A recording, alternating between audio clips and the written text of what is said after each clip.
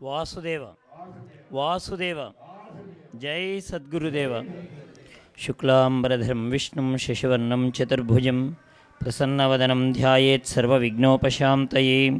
గురుబ్రహ్మా గురుర్విష్ణు గురుర్దేవో మహేశ్వరః గురుసాక్షాత్ పరబ్రహ్మ తస్మై శ్రీగురవే నమః. యో నిత్యమచ్యుతపదాంబుజయుగ్మరుక్మా వ్యామోహతస్తదితరాణి తృణాయ మేనే అస్మద్గురోర్భగవతోస్య దయైకసింధో రామానుజస్య చరణౌ శరణం ప్రపద్యే. ఓం నమో బ్రహ్మాదిభ్యో బ్రహ్మవిద్యా సంప్రదాయకర్తృభ్యో వంశఋషిభ్యో మహభ్యో నమో గురుభ్యః. సర్వోపప్లవరహితః ప్రజ్ఞానఘనః ప్రత్యగర్ధో బ్రహ్మైవాహమస్మి బ్రహ్మైవాహమస్మి. ఆనందైకరసప్రసారవిలసన్మందస్మితాస్యం కృపాపారీణం నిజభక్తమానసనవాంభోజాతభానోదయం. కాలజ్ఞానవిదగ్రణిం శివకరం కాళీసమం సద్గురుం బ్రహ్మజ్ఞానమయం నమామి హనుమత్కాళీప్రసాదాహ్వయం.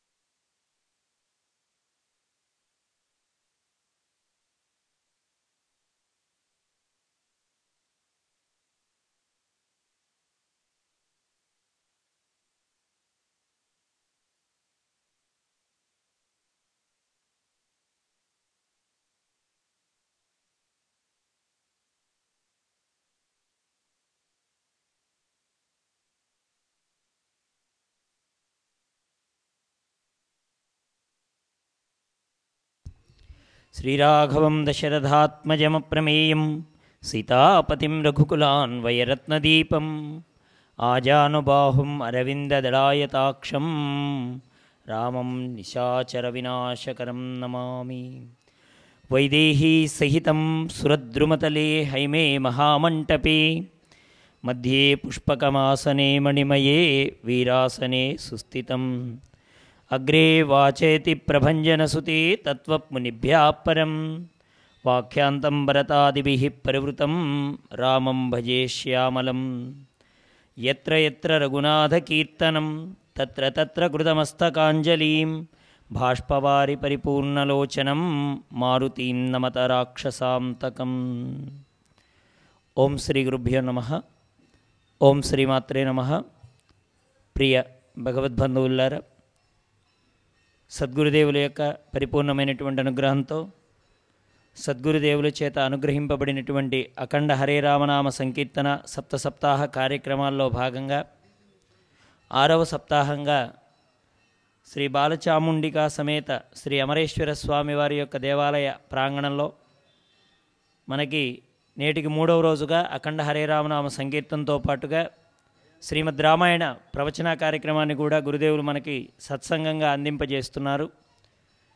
మనం ఈ రోజున ఉదయం వరకు కూడా విభీషణుడు రావణాసురుడితో ఏం మాట్లాడుతున్నాడు, రావణాసురుడు ఆ మాటల్ని తాను ఎలా స్వీకరించాడు, కానీ విభీషణుడు వదలకుండా బయటికి వెళ్ళిపో అని అన్న సభలోకి తాను ప్రవేశించి తన అన్నని తాను బ్రతికించుకోవడం కోసం మంచి మాటలతో అతన్ని ఉద్ధరించడానికి ప్రయత్నం చేశాడు. ఆ మాటలేమీ తలకెక్కించుకోవడానికి ప్రయత్నం చేయలేదు రావణాసురుడు. పైగా ఇంకో మాట కూడా ఆయన కఠినంగా మాట్లాడతాడు, నువ్వు ఇక్కడి నుంచి వెళ్ళిపో, ఇంద్రుడొచ్చి చెప్పినా నేను సీతని విడవడం కల్లా అనే మాటని కూడా చెప్పడంతో అక్కడ ఇంద్రజిత్తు మొదలైనటువంటి వాళ్ళందరూ తనని అధిక్షేపిస్తారు, విభీషణుణ్ణి అధిక్షేపిస్తారు. అక్కడ కొద్దిగా ఆయన మనస్సు బాధపడుతోంది. దాంతో ఇక్కడి నుంచి వెళ్ళిపోవడం మంచిది అనుకున్నాడు విభీషణుడు. పెద్దవాడివి కాబట్టి 2 చేతులతో నమస్కారం చేస్తున్నావు అన్నయ్య, నన్ను ఒక మాట అన్నావు, తుమ్మెద 10 పువ్వుల్లో తిరుగుతూ ఇష్టం వచ్చినట్టు వెళ్ళిపోతుంది. ఓ పువ్వు మీద ప్రశాంతంగా ఉండదు, అది కృతజ్ఞ లక్షణం అని నువ్వు మాట్లాడావు. అలాగే ఏనుగు గంగానదిలోకి వెళ్ళి స్నానం చేసి బయటకు వచ్చి దుమ్ము పోసుకుంటుంది, దానికి నిలకడ లేదు. నా యందు అటువంటి బుద్ధి ఉంది అని నువ్వు నన్ను అధిక్షేపించావు. నేను అటువంటి వాడిని కాదన్నయ్య. నేను నీ హితాన్ని కోరి నీ మాట చెప్పాను. అందుకని ఒకవేళ నేను చెప్పిన మాట నీకు బాధగా ఉంటే నన్ను క్షమించు. ఇప్పటికీ నా కోరిక ఒకటే, నీవు, నీ పరిజనం, నీ లంక, నీ రాక్షసులు, నీ బంధువులు అందరూ సుఖంగా ఉండాలని నా కోరిక. నేను నీకు కంటకున్నయ్యాను. ఒక మాట అన్నావు, చాలా బాధించేటువంటి మాట. నేను నీకు కంటకంలాగా అంటే ముళ్ళులాగా, ఒక ముళ్ళులాగా నీకు అనిపిస్తున్నాను నువ్వు అన్నావు కదన్నయ్య. సరే, నేను నిన్ను విడిచిపెట్టి వెళ్ళిపోవడమే నీ సుఖానికి నిజమైనటువంటి కారణం అని నువ్వు అనుకుంటే అంతకన్నా నాకు కావాల్సింది ఏం లేదు. వెళ్ళిపోతాను, నీ సుఖమే నేను కోరుకుంటున్నాను. అందుకని అన్నయ్య, ఇదిగో బయలుదేరబోతున్నాను, నా నమస్కారాన్ని స్వీకరించు అని రావణుడికి తన తుది నమస్కారం అందింపజేశాడు విభీషణుల వారు. విభీషణుడు ఎంత ధర్మాత్ముడో, అన్నగారి పట్ల ఎలా ప్రవర్తించాలో అలా ప్రవర్తించినటువంటి మహానుభావుడు విభీషణుడు. ఆసనం మీద నుంచి పైకి లేచాడు, బయలుదేరి వెళ్ళిపోతున్నాడు. ఆయనతో పాటుగా ఇంకొక రాక్షసులు 4 బయలుదేరారు. వాళ్ళ 5 కలిసి ఆకాశమండలంలోకి ఎగిరిపోయారు. ఎగిరిపోయిన మరుక్షణంలో సముద్రాన్ని దాటారు. రామచంద్రమూర్తి, లక్ష్మణుడు ఉన్నటువంటి ఉత్తర తీరానికి వాళ్ళు చేరుకున్నారు. ఆకాశంలో, అంతరిక్షంలో నిలబడ్డారు. ఆ క్రింద వానరులందరూ మాట్లాడుకుంటున్నారు. విభీషణుడు అతనితో ఉన్నటువంటి 4 చూడగానే వీళ్ళు చెట్లు పెకిలించారు, పర్వతాలు పెకిలించారు. అరిగో రాక్షసులు వచ్చేశారు, యుద్ధాన్ని ప్రారంభమైనట్టుగా మనకు అనిపిస్తుంది, కొట్టేయండి అని అందరూ కూడా పర్వతాలు, చెట్లు తీసుకొని నిలబడ్డారు. ఇంతలో బెరుకు లేకుండా, కంగారు ఏమాత్రం పడకుండా విభీషణుడు ప్రశాంతమైన చిత్తంతో అంతరిక్షంలో నిలబడి 2 చేతులు జోడించి, నేను రామచంద్రమూర్తిని శరణ వేయడానికి వచ్చాను అని ఒక మాట చెప్పాడు ఆయన, ప్రపన్నత. అందువల్ల విభీషణుడు ఇవాల్టి రోజున క్షేమకరమైన ప్రాంతానికి చేరిపోయాడు. ఆయన శరణాగతి చేయడానికి వచ్చాడు. ఆయన విభీషణుడు తన 4 మంత్రులతో ఆకాశంలోనే నిలబడ్డాడు. రామచంద్రమూర్తి అభయం ఇచ్చేంత వరకు దిగిరాలేదు ఆయన. ఇక్కడ మనం ఒక విషయాన్ని తెలుసుకోవాలి అంటారు మహాత్ములైనటువంటి వాళ్ళు. రావణ, కుంభకర్ణ, విభీషణులు 3 కూడా కైకసి యొక్క పుత్రులు. వాళ్ళు విశ్వవసు బ్రహ్మ యొక్క సంతానం. వాళ్ళు కుబేరుడు కూడా విశ్వవసు బ్రహ్మ కుమారుడే. కానీ రావణ కుంభకర్ణాదులు ఇద్దరిలో కూడా కుంభకర్ణుడు రావణాసురుని అనుసరించాడు. అన్నగారి పట్ల ఏమాత్రం గౌరవం కానీ, ఏమాత్రం మర్యాద కానీ పాటించాలో అవన్నీ కుంభకర్ణుడు అనుజుడుగా ఉండి రావణాసురుడి పట్ల అటువంటి భక్తితో ఉన్నాడు. ఎందుచేతంటే పెద్దవాడైనటువంటి రావణాసురుని అనుసరించాడు కుంభకర్ణుడు. కానీ విభీషణుడు అనుసరించలేదు, అన్న వెంట వెళ్ళలేదు. ఆయన అనుసరించకపోయినా విభీషణుడు యందు దోషం లేదు అని చెప్పారు మహాత్ములు. ఎందుకంటే విభీషణుడికి బ్రహ్మవరం ఉంది. ఆయన బ్రహ్మగారి గురించి తపస్సు చేసినప్పుడు చతుర్ముఖ బ్రహ్మ ప్రత్యక్షమయ్యి విభీషణుని వరం కోరుకోమన్నాడు. ఎటువంటి పరిస్థితుల్లోనూ, ఎంతటి వ్యగ్రమైనటువంటి స్థితిలో కూడాను నా మనస్సు ధర్మమునందు వెనుతిరగకూడదు అని కోరుకున్నాడండి. అది విభీషణుడు కోరుకున్న కోరిక. మనస్సు వైకలభ్యాన్ని పొందకూడదు. వైకలభ్యం అంటే లోన ఒక వికలత్వం, బయట వికలత్వం కనపడుతుంది. ఒక వ్యక్తికి ఒక చేయి పనిచేయదనో, ఒక కాలు పనిచేయదనో, ఒక కన్ను పనిచేయదనో, మాట సరిగా రాదనో, ఇవన్నీ వికలత్వం. ఇవి అంగాలకు కలిగే వికలత్వం. దాన్ని వైకల్యము అన్నారు, అంగవైకల్యము అన్నారు. కానీ అంగవైకల్యం కంటే ప్రమాదకరమైనది మనోవైకల్యం.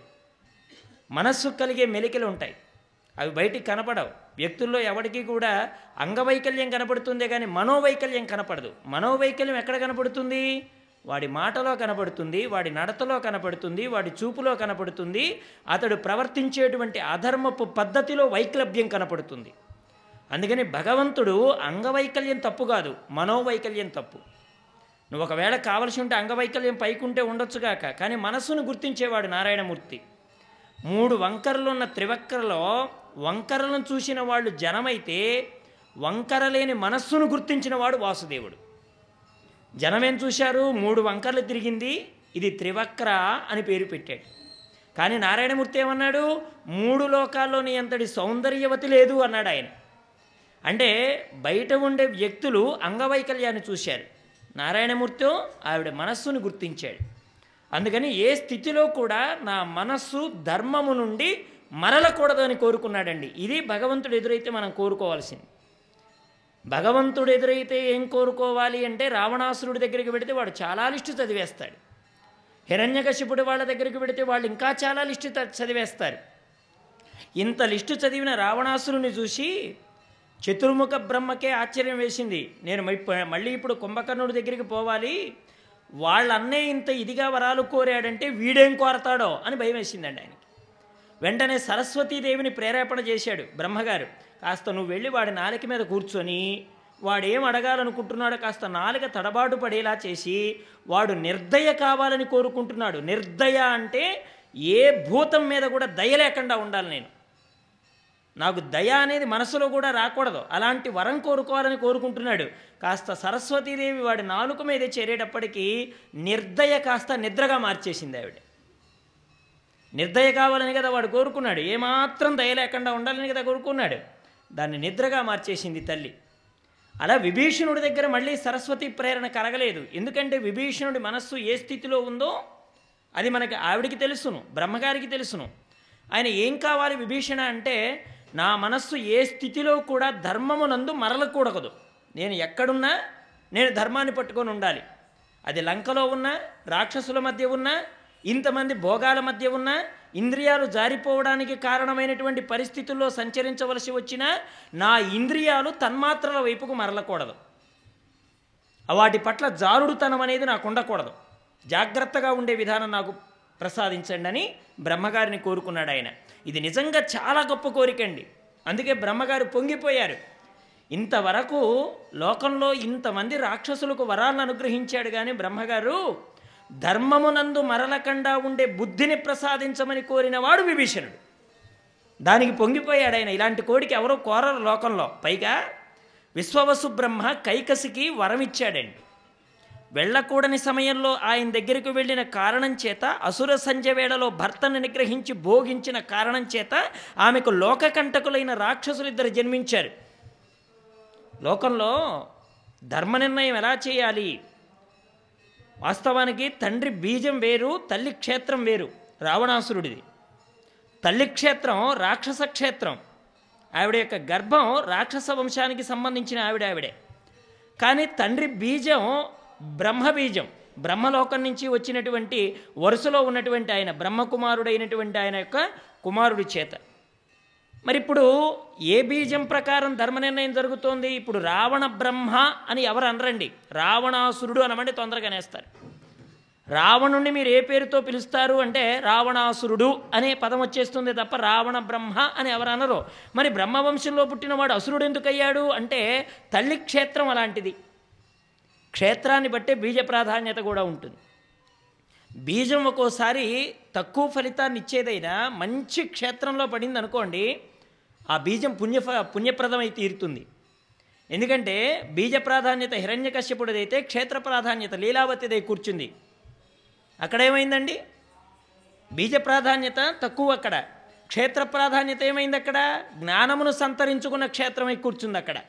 అందుకనే ప్రహ్లాదుడు లాంటి మహానుభావుడు పుట్టాడు. మరిక్కడో బీజ ప్రాధాన్యత బ్రహ్మవంశంలో వారిది, క్షేత్ర ప్రాధాన్యత అసురజాతికి సంబంధించిన ఆవిడే.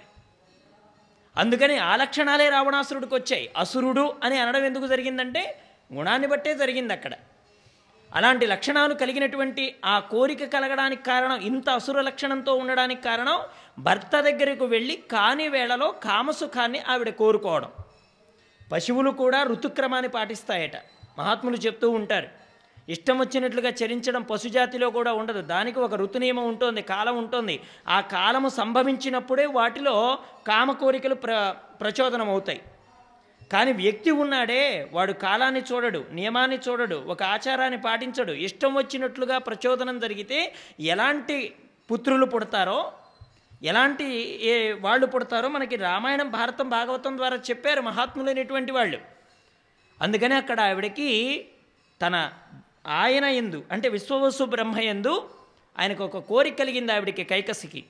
ఎప్పుడైతే భర్తను చెప్పిన మాట కాదనకుండా ఆవిడ అసుర సంధ్య వేళలో భోగించిందో అప్పుడు రాక్షసులు ఇద్దరు పుట్టారండి.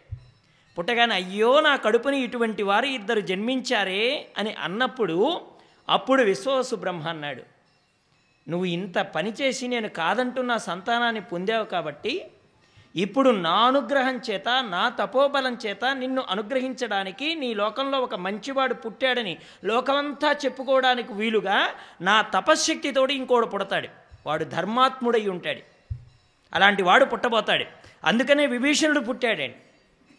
అందుకనే ధర్మమును ఆశ్రయించి ఎంత చెప్పినా రావణాసురుడు వినలేదు కాబట్టి అతన్ని మార్చుకోమని చెప్పడానికి ప్రయత్నం చేశాడు విభీషణుడు. కానీ వినలేదు ఆయన. దోషము ఆరోపింపబడినటువంటి విభీషణుడే తప్పు చేశాడన్నట్టుగా మాట్లాడేశాడు. కొలువులో ఉండడానికి అవకాశం లేదు కనుక లేచి వెళ్ళిపోయాడు రావణాసురుడు. వెళ్ళిపోయేటప్పుడు కూడా స్పష్టంగా ఒక మాట చెప్పాడు, నేను లేకపోవడం వల్ల నీ జీవితం ప్రశాంతంగా గడుస్తుందని నువ్వు అనుకుంటున్నావు కాబట్టి ప్రశాంతంగా నువ్వు జీవించన్నయ్యా, నీవు నీ లంకాపట్టణం నీ బంధుగణం అందరూ బాగుండమే నాకు కావలసిందని ఒక నమస్కారం చేసి అక్కడి నుంచి బయలుదేరి వెళ్ళిపోయాడు విభీషణుడు. అక్కడి నుంచి బయలుదేరి 4 మంత్రులతో పైన నిలబడి ఉన్నాడు. అంటే ధర్మం అనేటువంటి దాన్ని పట్టుకుంటే మానవుడు ఎంతగా ఉద్ధరింపబడతాడో, ప్రపన్నత చెందడానికి శరణాగతి చెందడానికి ధర్మం ఎలా దోహదం చేస్తుందో, అన్యాయము అధర్మం వైపున ఉన్న నీ మనస్సు ధర్మం వైపునే ఎలా ముళ్ళు చూపి ఆ వైపున నిలబడాలో విభీషణుడు మనకి తార్కాణంగా నిలిచి చూపించాడు రామాయణంలో. అలా 4 మంత్రులతో పైన నిలబడితే క్రింద వానరులందరూ మాట్లాడుకుంటున్నారు. హనుమ ఉన్నాడు, సుగ్రీవుడు ఉన్నాడు, ఇతర వానర యోధులందరూ ఉన్నారు. అలా ఉన్న సమయంలో ఆకాశంలో నిలబడి ఉన్ని వారి మాటలను వింటూ ఉంటే అక్కడ స్వస్థ ఏవ వ్యతిష్ఠత, వాళ్ళని చూసి తను ఆందోళన చెందడం కానీ, తను రాక్షసరాజు సోదరుడు కావడం చేత ఇప్పుడు వచ్చి ఆకాశంలో నిలబడితే తన మీద అనుమానపడతారేమోననే భావం కూడా లేకుండా నిలబడ్డాడండి ఆయన. అంటే ఏమాత్రము కదలికలు లేకినటువంటి స్థితి. లోకంలో ఎంత మంచితనం వేషం వేసుకొచ్చినా వాడి లోపల ఉండకూడని బుద్ధి ఒకటి లోపల జరుగుతోంది అంటే వాడి వ్యవహారంలో కదలికలు కనబడతాయి. కానీ ఇక్కడ తను శత్రుపక్షంలో వాడయ్యుండి ఇక్కడ ఇప్పటికిప్పుడు వచ్చి యుద్ధ ప్రారంభంలో నిలబడ్డప్పటికి కూడా వీళ్ళందరూ పర్వతాలు చెట్లు పట్టుకొని వచ్చేశారా రాక్షసులు, యుద్ధం ప్రారంభమైందని ఇంత అరుపులు వీళ్ళు అరుస్తున్నా కానీ ఏమాత్రమూ కదలికలు లేకుండా తాను నిలబడగలిగాడు. ఎవరు నీవు అని అడగడానికి ముందరే తన పరిచయం చేసుకున్నాడు విభీషణుడు. నేను లంకాపట్టణాన్ని పరిపాలన చేసే 10 తలలు కలిగిన రావణాసురుడు యొక్క తమ్ముణ్ణి, నన్ను విభీషణుడు అంటారు. మా అన్నగారైన రావణాసురుడు లంకాపట్టణాన్ని పరిపాలించిన మహారాజు. ఆయన జనస్థానంలో రామచంద్రమూర్తి ఇల్లాలైనటువంటి సీతమ్మ తల్లిని అపహరించి లంకాపట్టణంలో అశోకవనంలో బంధించి ఉంచాడు.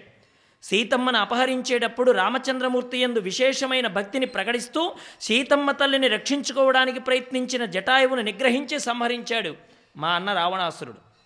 దురాత్ముడైనటువంటి రావణాసురుడికి నేను ఎన్నోసార్లు మంచి మాటలు చెప్పాలని ప్రయత్నం చేశాను. సీతమ్మని విడిచిపెట్టమని, ఆవిడ్ని రామచంద్రమూర్తి పాదాల యందు సమర్పించమని నేను చెప్పాను. కానీ నా మాట వినలేదు. అమ్మ కూడా ఇదే చెప్పింది. ఇంత ఇష్టపడి తెచ్చాను కదా సీత, ఇప్పుడు నా దోషాన్ని నేను ఎలా మాన్పుకోగలను అని నువ్వు అనుకుంటున్నావేమో. 100 దోషాలు చేసినా తనకొక నమస్కారం చేస్తే ప్రసన్నుడయ్యేవాడు రామచంద్రమూర్తి. స్మరణమాత్ర సంతుష్టాయ నమః అని రాముడి నామాల్లో ఒక నామం. ఒక కీర్తన చేస్తే చాలు, రామా అని పిలిస్తే చాలు, పొంగిపోతాడు ఆయన. అంతటి గొప్ప లక్షణం ఉంది ఆయన స్మరణమాత్ర సంతుష్టాయ నమః. మరి అమ్మో ప్రణిపాతి ప్రసన్నాహి మైథిలీ జనకాత్మజ అంటాడు వాల్మీకి మహర్షి. 2 చేతులెత్తి నమస్కారం చేస్తే నీ యందు దోషభావన లేకుండా నిన్ను కడతేర్చగలిగింది అమ్మ ఒక్కటే. అమ్మకు చేసిన నమస్కారం నిన్నంత ఉన్నతికి చేరుస్తుంది అని చెప్పాడు వాల్మీకి మహర్షి. అక్కడ నోరు తెరిచి కాపాడమని అడగాలేమో రాముణ్ణి, కానీ అమ్మ దగ్గర 2 చేతులు జోడిస్తే చాలు, అక్కడ మాట కూడా అవసరం లేదయ్యా. అంత ప్రసన్నురాలయ్యే లక్షణం అమ్మకున్నది. ఇద్దరిని అనుగ్రహించడంలో ఎవరు గొప్ప అని అంటే ఇద్దరూ అనుగ్రహపరులే. మగవాళ్ళైతే మా రామచంద్రమూర్తి, ఆడవాళ్లలో అయితే మా సీతమ్మ. ఇంతకు మించి అనుగ్రహాన్ని త్వరగా ఇచ్చేవాడు లేలేరని చెప్పాడండి ఆంజనేయ స్వామి వారు. మగవాళ్లలో మా రాముడున్నాడు, ఆడవాళ్లలో మా అమ్మున్నది. మా అయ్యా అమ్మ తప్ప ఇద్దరిలో వీళ్లకు మించి కరుణ కలిగినటువంటి వాళ్ళు లోకంలో నాకు కనపడలేదన్నాడు ఆయన. అది రాముడి మీద ఉండేటువంటి విశ్వాసం, అమ్మ మీద ఉండేటువంటి నమ్మకం, ప్రగాఢమైనటువంటి విశ్వాసం ఉన్నది ఆంజనేయ స్వామి వారికి. దాన్నే లోకంలో బహిర్గతం చేశాడు. లోకంలో ఏదైనా విలువైనటువంటి దాన్ని దాచుకోవడానికి ప్రయత్నం చేస్తారు, కానీ ఆ విలువైనటువంటి దాన్ని అందరికీ పంచాలనే తపన హనుమకున్నది. అందుకని లోకానికి వెదజల్లేశాడండి రహస్యాన్ని. పట్టుకుంటే మగవాళ్ళలో మా రామపాదాన్ని పట్టుకోండి, ఆడవాళ్ళు అయి ఉంటే మా అమ్మ సీతమ్మ పాదాన్ని పట్టుకోండి, కానీ ఎక్కువగా కడతీర్చేవాళ్ళు మా అమ్మే సుమా, మా అమ్మ పాదాలు ముట్టుకుంటేనే మీకు ముక్తి అని కూడా చెప్పాడు ఆయన. ధ్రువం హీ గుణో విశిష్టో సీత అని సుందరకాండలో ఓ మాటలో చెప్పేశాడు ఆయన. అలాంటి రామచంద్రమూర్తి యొక్క భార్యను అపహరించినటువంటి వాడు రావణాసురుడు. నేను ఎన్నోసార్లు చెప్పాను కానీ వినలేదు. మా అన్నగారు కాలచోదితుడయ్యాడు, అంటే కాలము చేత బంధింపబడ్డాడు, కాలప్రవాహంలో కొట్టుకుపోతున్నాడు. ప్రవాహంలో కొట్టుకుపోయేవాడు ఎక్కడ పోతాడండి? కాలప్రవాహం ఎలా తీసుకువెడుతుంది? కాలము యొక్క ప్రయాణంలోనే మృత్యువు కూడా ఉంది. జననం ఎలా ఉందో, జీవితం ఎలా ఉందో, మరణం కూడా కాలంలోనే ఉంది. పుట్టినప్పుడు డేట్ వేస్తున్నాం, డిగ్రీ పొందినప్పుడు డేట్ వేసాం, ఉద్యోగం వచ్చినప్పుడు డేట్ వేసాం, విరమణప్పుడు డేట్ వేసాం, వివాహం జరిగింది డేట్ వేసుకున్నాం, పిల్లలు పుట్టారు డేట్ వేసుకున్నావు, రేపు వెళ్ళిపోయావు నీ డేటు ఇంకోడు వేస్తాడు. కాలప్రవాహంలోనే జననము, నీ జీవితము, అంతము ఇవన్నీ కాలప్రవాహంలో ఉన్నాయి. కాబట్టి మానవుడు ఏ చోదితుడు దేన్ని చోదకం చేస్తున్నాడు, దేని మీద ప్రయాణం చేస్తున్నాడంటే కాలంలో ప్రయాణం చేస్తున్నాడు. కాలంలో ప్రయాణం చేసి కాలంలో కనపడుతున్నాడు, కాలంలో వినపడుతున్నాడు, కాలంలో కలిసిపోతున్నాడు, వెళ్ళిపోయాడని ఇంకొకరి చేత చెప్పబడుతున్నాడు. ఈ మాత్రమేనా ప్రయోజనం మానవ జీవితానికి? మంచి మాటలు చెప్తే వినే అవకాశం లేదు మా అన్నగారికి. రామచోదకుడైతే బాగుపడేవాడు, రాముడి చేత నడిపింపుకోబడే బంగారు బాట కలిగిన వాడైతే చరిత్రలో నిలబడిపోయేవాడు, కాలంలో నిలబడిపోయేవాడు. మిగతా వాళ్ళందరూ కాలగర్భంలో కలిసిపోయేవాళ్లే. కాలంలో నిలిచిపోయేవాళ్ళు ఎవరండి? ఒక త్యాగరాజు గారు, ఒక తులసీదాసు గారు, ఒక సంత తుకారాం గారు, ఒక భక్త మీరాబాయి గారు, ఒక భక్త జానాబాయి గారు, వీళ్ళందరూ కాలంలో నిలిచిపోయిన వాళ్ళు. నిలిచిపోయిన వాళ్ళంటే అర్థం ఏంటి? వాళ్ళ గురించి ఇప్పటికీ చెప్తున్నా కానీ మనం ఆ లోకంలో ఉన్న అనుభూతిని ఇప్పటికీ కలిగింపజేసేవారు వాళ్ళు.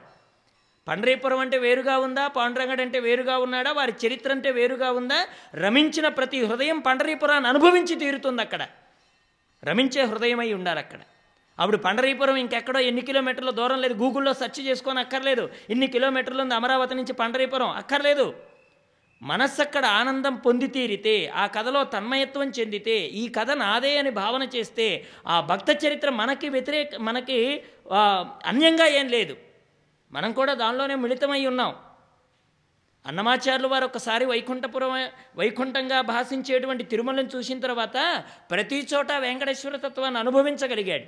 రామదాసు గారు తారక మంత్రం దొరకగానే రామనామాన్ని పట్టుకొని, తారక మంత్రము కోరిన దరికను ధన్యుడనైతిని ఓరన్న, మీరిన కాలుని దూతల పాలిటి మృత్యువు ఇది మది నమ్మన్నా అన్నాడు ఆయన.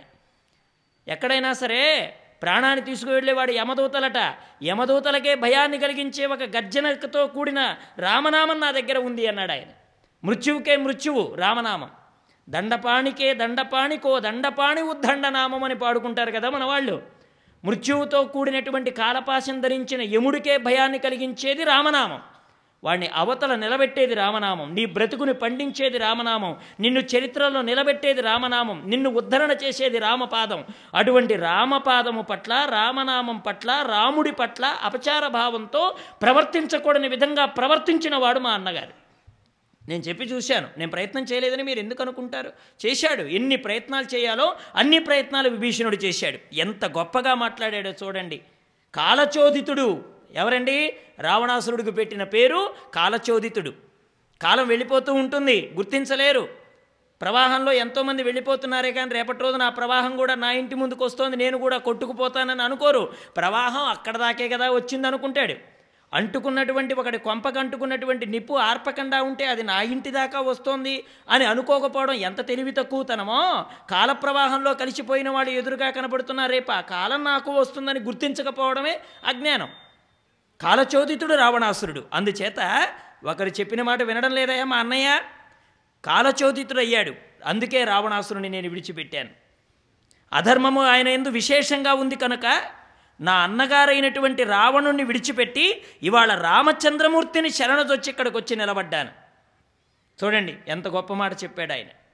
రామకృష్ణానందగిరి స్వామి వారు చెప్తూ ఉండేవారు, బావిలో ఒకడు నడుస్తూ ఈ దిగుడు మనకి ఈ నేల బావులు ఉంటాయి కదండి, నేలకు సమాంతరంగా బావులు ఉంటాయి కదా, ఒకడు దానిలో పడిపోయాడు.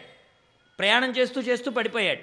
పడిపోయిన వాడు ఆ దగ్గరలో ఏ దుబ్బో లేకపోతే ఆ వరలు ఉంటాయి కదా, పూర్వకాలం వరలో ఆ గోడలకి ఇట్లా కన్నాలు ఉంటాయి కదా, వాటిలో వేళ్ళు పెట్టి వాడు వేలాడబడుతున్నాడు. ఏదో దైవాధీనం వల్ల ఆ అవకాశం దొరికింది వాడికి. పెద్దగా కేకలేయడం మొదలెట్టేశాడు. అయ్యో కాపాడండి కాపాడండి అంటే ఎవరో విన్నారు, దారిని పోయేవారు. దారిని పోయేవాడు వినగానే పెద్ద తాడు తెచ్చే బావిలోకి వేశాడు. వేసిన తర్వాత ఇప్పుడు పైనన్నవాడు అంటున్నాడు, ఒరే తాడు పట్టుకు పైకి రారా అంటున్నాడు. వీడంటున్నాడు, నువ్వు పిలుస్తున్నా బాగానే ఉంది, నాకు రావాలనే ఉంది, కానీ ఇంతకాలం అవకాశం ఇచ్చిన ఈ గోడను వదిలిపెట్టడానికి నాకు మనసు రావడం లేదు, వదిలిపెట్టడానికి అన్నాడట వాడు. ఎలా వదిలిపెట్టగలను? ఈ దుబ్బు పట్టుకొని కదా ఇన్నాళ్ళు ఉన్నాను, ఈ దుబ్బే కదా నాకు ఆధారమైంది ఇప్పటి వరకు, దీన్ని వదిలిపెట్టడానికి మనసు రావడం లేదు అన్నాడు. ఏమండి, నిత్యము నైమిత్తికం రెండుంటాయి. అలాగే భగవంతుడు నైమిత్తికం, నిత్యం చేసేటువంటి కర్మలు ఎప్పుడూ ఉంటాయి. కానీ శాశ్వతమైన కారణం వచ్చిన తర్వాత కూడా నేను తాత్కాలికాన్ని పట్టుకుంటానంటే నీ గతి అంతేనన్నారు రామకృష్ణానంద స్వాముల వారు. సంసారం దుబ్బు లాంటిదైతే పరమాత్మ తాడు లాంటివాడు. సంసారం ఎప్పటిదాకా అవసరం? పరమాత్మనే తాడు వచ్చేంత వరకు సంసారం అనే దుబ్బు అవసరం. పరమాత్మనే తాడు వచ్చిన తర్వాత కూడా సంసారం అనే దుబ్బును పట్టుకు ఎలాడబడతానంటే ఇంకా వాడి గతి ఎవడికి అవసరం అన్నాడు రామకృష్ణానంద స్వాముల వారు. అలాగే ఇక్కడ ఎవరు వచ్చేంత వరకు ఏది అవసరం?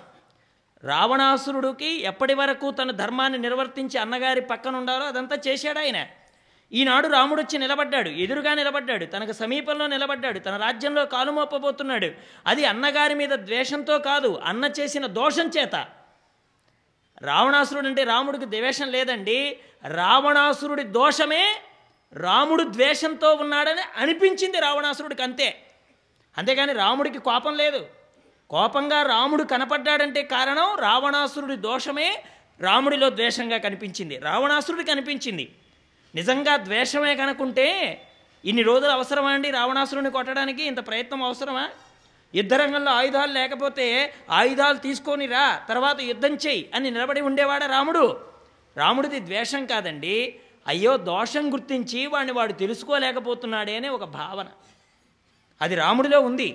విభీషణుడు అన్నాడు, చెప్పవలసినంత వరకు చెప్పాను, మా అన్నగారి వాళ్ళ నా మాట వినలేదు, నన్ను నెట్టేశాడు, నన్ను వెళ్ళిపోమన్నాడు. అందుకని ఇక్కడికి వచ్చి ఈ ఆకాశంలో నిలబడ్డాను. రఘువంశంలో జన్మించిన రాఘవుడు మహాత్ముడు, రామచంద్రమూర్తి మహాత్ముడు ఒక అందమైనటువంటి విశేషణ వేశాడండి. ఆయన ఈక్ష్వాకు వంశ సంభూతుడని పిలవలేదు రామచంద్రమూర్తిని, దశరథాత్మజుడు అని దశరథుడి కుమారుడిగా పిలవలేదు ఆయన్ని. ఎవరుగా పిలిచాడు ఆయన? రఘువంశంలో జన్మించిన రాఘవుడిగా గుర్తించాడు. ఏమిటి రఘువంశము యొక్క గొప్పదనం? రఘువంశానికి, రఘుమహారాజుకు 4 గొప్ప లక్షణాలు ఉన్నాయంటారండి. త్యాగాయ సంవృతార్థానాం, సత్యాయ మితభాషణం, యశసే విజిగీషూణాం, ప్రజాయై గృహమేదినాం. త్యాగాయ సంవృతార్థానాం, రఘుమహారాజు విత్తాన్ని ఆర్జించేవాడండి. భగవంతుడు దేని ద్వారా లభ్యమవుతాడని ఉపనిషత్తులు చెప్పాయండి. అమృతత్వం దేనివల్ల వస్తుందని చెప్పింది ఉపనిషత్తులు? త్యాగేనైకే అమృతత్వం మానుషు. మనకి అదే కదా చెప్పారు మంత్రపుష్పంలో కూడా, నా కర్మణ నా ప్రజయ నా ధనేన త్యాగేనైకే అమృతత్వం మానుషు. త్యాగం లేకపోతే అమృతత్వం ఎక్కడి నుంచి వస్తుంది? త్యాగం లేనిదే అమృతత్వం రాదు. ఎలా చేశాడు? రఘుమహారాజు వారి వంశంలోనే రామచంద్రమూర్తి పుట్టడానికి కారణం ఏంటంటే, తను పుట్టడానికి కూడా వేసుకున్నాడు ప్రణాళిక, ఏ వంశంలో పుట్టాలి. ఆ వంశంలో పుట్టేంత తపస్సు ఎవరు చేసి ఉన్నారు అంటే ఆయనకి రఘుమహారాజు కనిపించారు. ఏమిటి రఘుమహారాజులో ఉన్న విశేషం? త్యాగాయ సంవృతార్థానాం. రఘుమహారాజు విత్తాన్ని ఆర్జించేవాడు. దేనికి? తాను భోగాన్ని అనుభవించడానికి కాదండి, ఎలా సంపాదించాడో అలాగే తిరిగి దానం చేసేవాడు ఆయన. మళ్ళీ దానం చేశానని గుర్తుపెట్టుకునేవాడు కాదు ఆయన. నిన్న అమ్మ చెప్పారే, ఇచ్చినటువంటి వాడు మర్చిపోవాలి, పుచ్చుకున్నవాడు గుర్తుపెట్టుకోవాలి. ఇచ్చినవాడు నేను ఇచ్చానని గుర్తుపెట్టుకుంటూ ఉంటే అది ఇచ్చినట్టు కాదు, ఆ ఇచ్చింది వీడి దగ్గరే ఉన్నట్టు. మనస్సులో ఎప్పుడైతే నువ్వు అనుభవిస్తూ ఉన్నావో నేను ఇచ్చానని, అది నీ దగ్గర ఉన్నట్టే, అదరి దగ్గర పోయినట్టు కాదు. అది ఇచ్చాననే విషయం ఇతడు మర్చిపోవాలి, కానీ ఎవరు గుర్తుపెట్టుకోవాలి? పుచ్చుకున్నవాడు గుర్తుపెట్టుకోవాలి. వాడి జీవిత పర్యంతం, శరీరం పడిపోయేంత వరకు తాను ఎవరి వల్ల ఈ జీవనాన్ని పొంది ఉన్నాడో, ఎవరి అనుగ్రహం చేత తన జీవితం ఇంత భవ్యంగా నడిచిందో, ఎన్ని ఉపద్రవాలు తను ఎవరిని నమ్మిక వల్ల తాను ఈ విధంగా దాటగలిగి ఒక స్థితిలో తాను నిలబడ్డాడో ఇతడు గుర్తుపెట్టుకోవాలి. అలాగే రఘుమహారాజు ఇచ్చి మర్చిపోయేవాడు. అలాంటి త్యాగబుద్ధి కలిగినటువంటి వాడు. సత్యాయ మితభాషిణం, ఎక్కువగా మాట్లాడితే అసత్యాలు దొరుకుతాయటండి. మితభాషణంలో ఉండేటువంటి గొప్పదనం ఏమిటంటే తక్కువ మాట్లాడితే సత్యమే మాట్లాడతాం. ఎక్కువ మాట్లాడడం మొదలుపెట్టామనుకోండి, ఉన్నవి లేనివి అన్నీ కలగాపులగమైపోయి ఒకసారి చెప్పిన మాటకి ఇంకోసారి పొంతన లేకుండా చెప్పినవే చెప్పుకుంటూ వెళ్ళిపోయి అధిక భాషణము అసత్య భాషణానికి కూడా దారితీస్తుంది. అందుకని మితభాషణం చేసేవాడు ఎవరు? రఘుమహారాజు. సత్యాయ, తక్కువ మాట్లాడేవాడు, సత్యంగా మాట్లాడేవాడు. ఇది రఘుమహారాజులో ఉంది. ఎక్కువ మాట్లాడితే అసత్య దోషం వస్తుందేమో, అందుకని యశస్సే విజిగీషుణాం, యశస్సును సంపాదించడం కొరకు దండయాత్రలు చేసేవాళ్ళు. యశస్సు అనేటువంటి మాటకి కీర్తి అనే మాటకి ఓ తేడా ఉంది. ఈ దేశంలో సంపాదించిన పేరు ప్రఖ్యాతులకు యశస్సు అని పేరండి. ఈ దేశంలోనే కాకుండా ఖండఖండాంతరాల యందు సంపాదించిన పేరు ప్రఖ్యాతులకు కీర్తి అని పేరు. అందుకనే యశస్సు కంటే కూడా కీర్తి గొప్పది. ప్రభువు తనంత తానుగా యశస్సు సంపాదించుకోవాలి. ప్రజాయై గృహమేదినాం, ఎందుకు భార్యను స్వీకరించాడు? పుత్ర సంతానాన్ని పొందడం కొరకు. అంతగా నియమాన్ని పాటించిన వాడు గనుక రఘుమహారాజుకు విశేషమైనటువంటి పేరు వచ్చిందని. రఘుమహారాజు రఘువంశ కావ్యంలో కాళిదాసు గారు చెప్పేవారు, బాల్యంలో విద్యాభ్యాసం చేసేవాళ్ళు, యవనంలో గృహస్థాశ్రమ వృత్తిలో ప్రవేశించేవాళ్ళు, వార్ధాక్యంలో మునివృత్తిని స్వీకరించేవాళ్ళు. ఏమండి, యోగీనాంతే తనుత్యజాం అంటాడు రఘువంశ కావ్యంలో. అంటే బాల్యంలో విద్య యందే దృష్టి పెట్టేవారు. యవనం వచ్చేటప్పటికి గృహస్థాశ్రమంలో ఏ భార్యని తాము స్వీకరించారో ఆ భార్య యందే వారు అనురక్తతతో జీవనాన్ని కొనసాగించే లక్షణం కలిగినటువంటి వారు ఈక్ష్వాకుల వంశంలో ఉన్న మహానుభావులు. వార్ధాక్యే మునివృత్తీనాం, ఎప్పుడైతే వార్ధాక్యం వచ్చేసిందో అప్పుడు మునివృత్తిలోకి వెళ్ళిపోయేవాళ్ళు. ఒక పిల్లాడిని కని ఆ పిల్లాడికి ఇంకొక పిల్లాడు కన్నాడని తెలిసిన తర్వాత ఇక కుటుంబ బాధ్యతలన్నీ వారికి అప్పచెప్పేసి వెళ్ళిపోయేవాళ్ళు. అంతేగాని మనవడు ముదిమనవడు వచ్చినా కానీ బొడ్డులో తాళాలు ఎట్టేసుకొని కోడలకు చీర కావాలన్నా కానీ అత్తగారిని అడగాలనే బీరువా తాళాలు కాదు ఈక్ష్వాకుల వంశస్థుల్ది. ఎప్పుడైతే వాళ్ళకి ఒక కొడుకుని ఎత్తారో, కొడుకుని ఎత్తిన తర్వాత మనవడు పుట్టాడో వార్ధాక్యే మునివృత్తినా. ఇంకేం చెప్పారు చివరిలో? యోగీనాంతే తనుత్యజాం. మరి శరీరాన్ని ఎలా త్యజించేవాళ్ళు? యోగిగా త్యజించేవారు. ఒక రాజుగా ఉండేవారు, విద్యాభ్యాసం అనుసరించేవారు, గృహస్థాశ్రమ ధర్మాన్ని పాటించేవారు, మునివృత్తిని స్వీకరించేవారు, యోగిగా తనువును చాలించేవారు. మానవుడు కూడా ఇలాగే ఉంటే వాడి జీవితం రఘువంశం మహాత్ములతో సరిపోలుతుందంటారు కాళిదాసు గారు. అలాంటి లక్షణం కలిగినటువంటి వాడు. ఇలాంటి ఈక్ష్వాకుల వంశంలో జన్మించిన రఘుమహారాజు అంతటి పేరు ప్రఖ్యాతులతో ఆ వంశాన్ని నిలబెట్టగలిగి ఆ రఘుమహారాజు యొక్క పేరుని దిగంతాలు వ్యాపింపజేసిన మహానుభావుడు ఈ రాఘవుడు. శ్రీరాఘవం దశరథాత్మజమప్రమేయం. ఆయనకి దశరథాత్మజుడు అనడం కంటే రాఘవుడు అంటే ఎక్కువ ప్రేమటండి. రాఘవుడు అంటే పొంగిపోతాడట స్వామివారు. ఎందుకని? తన పూర్వీకులు గొప్పదనం. ఎవరైనా మీ తాతగారు ఇంత గొప్పవారంటే మనకి ఎంత ఒళ్ళు పొంగుతుందండి. మీ ముత్తాతగారు ఇంత గొప్ప కార్యం చేశారంటే మనకి ఎంత ఒళ్ళు ఉప్పొంగుతుంది చెప్పండి. అలాగే రాఘవం అనగానే రాముడు పొంగిపోతాడట. నా పూర్వీకులను తలుచుకున్నారు వీరు. తరువాత దశరథాత్మజం అప్రమేయం. ముందు రఘుమహారాజు, తర్వాతే దశరథ మహారాజు. అంతటి గొప్ప పేరున్నది రఘుమహారాజుకి. అలా రాఘవుడు అని పిలిచారండి. ఎవరు పిలిచారు ఈ మాట? విభీషణుడు పిలిచాడు. శరణాగతిని పొందుతూ రాఘవుణ్ణి తలచుకున్నాడు, రఘుమహారాజుని తలచుకున్నాడు. అటువంటి వంశం వల్ల, ఈ గొప్పతనం వల్ల రాముడు పుట్టాడు. మరి రాముడిలో ఉన్న గొప్పతనం ఏమిటి? ఏమంటే మా తాతలు నేతులు తాగారు, మా మూతులు వాసన చూడండి అంటే పళ్ళు కడుక్కోకుండా అంటే కంపు వస్తుందే కానీ నెయ్యి తాగిన వాసన ఎక్కడి నుంచి వస్తుందండి? పూర్వీకులు గొప్పవాళ్ళైనంత మాత్రాన మన గొప్పతనం వల్ల నిలబడిపోతుందా? మరి రఘుమహారాజులో ఉండే గొప్పతనం రాముడిలో ఏమున్నదంటే సర్వభూత హితేరతః. అది రాముడిలో ఉన్న గొప్పతనం. రాముడిలో 16 గుణాలు ఉన్నాయని చెప్పుకున్నాం కదా. అందులో గొప్ప గుణం ఏమిటి? సర్వభూత హితేరతః. అన్ని భూతములకు హితమును చేకూర్చడం యందు రమించేటువంటి లక్షణం కలిగినటువంటి వాడు రామచంద్రమూర్తి. అతడికి రాక్షసులని, పక్షులని, ఇవి పుచ్చములు కలిగినవని, ఇవి వానరములని, ఇవి భల్లూకములని ఏమాత్రము తేడా లేకుండా సర్వజీవులలో ఏది ఆ భగవతత్వాన్ని గుర్తించి అందరిలో భగవంతుణ్ణి గుర్తించేవారు, అందరికీ హితమును చేకూర్చేవాడు ఆయన. అలాంటి గొప్ప లక్షణం కలిగినటువంటి వారు. విశేషమైనటువంటి బలపరాక్రమాలు కలిగిన వాడు ఆయన. వీర్యం ఉండి తాను కోదండ విద్యా పారంగతుడయ్యి ధనుర్వేదం అంతా తెలిసి ఎన్నడూ నిష్కారణంగా ఎవ్వరి మీద బాణాన్ని ప్రయోగం చేయనివాడు రామచంద్రమూర్తి. ధానుష్కుడిగా ఉన్నటువంటి వాడికి లోకంలో ఒకటి అనిపిస్తుందట, ఎవడ యుద్ధానికి వస్తాడా, నా బలాన్ని ఎక్కడెక్కడ ప్రయోగిద్దామా అని చూస్తుంటాడట. కానీ రాముడు నిష్కారణంగా ఎవరి మీద బాణప్రయోగం చేయడు. అలాగే ఒక్కసారి అస్త్రము వింటి నారీకి గనక తొడిగితే ఆ అస్త్రం మర్యాదను కాపాడడానికి శరణాగతి చేసిన వాడిని రక్షించిన ఆ అస్త్రానికి ఇవ్వవలసిన బలిదానాన్ని పుచ్చుకున్నటువంటి వాడు రామచంద్రమూర్తి. అంతటి మర్యాద కలిగినటువంటి వాడు. అందుకే ఆయనకుండే పేరేమిటండి? మర్యాదా పురుషోత్తముడు రామచంద్రమూర్తి. అంత గొప్ప పేరు కలిగినటువంటి వాడు. ఎక్కడ ఎలా ప్రవర్తించాలో, ఎవరి దగ్గర ఎలా ఉండాలో రామచంద్రమూర్తి యొక్క జీవితం మనందరికీ తెలుపుతోందన్నమాట. మరి రామావతారం యొక్క గొప్పతనం ఏమిటి? ధర్మానుష్ఠానమే రామావతారం. నీవు ధర్మమును అనుష్ఠించావా, రాముడు ఎవరో తెలిసిపోతుంది. రాముడు మాట్లాడే మాటలో ఆంతర్యం అర్థమవుతుంది. ఆ ధర్మానుష్ఠానమే ఆయన తేజస్సు. ఆ తేజస్సు ఎంతెంతమందిని ఆకర్షించిందండి. ఒక రూపంతో ఉన్నవారా? రాక్షసుల మనస్సుని కూడా దొంగిలించినటువంటి వాడు రామచంద్రమూర్తి. శూర్పణఖ మనస్సును కూడా హరించి వేసినవాడు. అలాంటి లక్షణాలు కలిగినటువంటి వాడు ఆయన. అలాంటి ఆయన స్వరూపం చూస్తే శత్రువులు కూడా పొంగిపోతారటండి, ఆనందపడిపోతారు.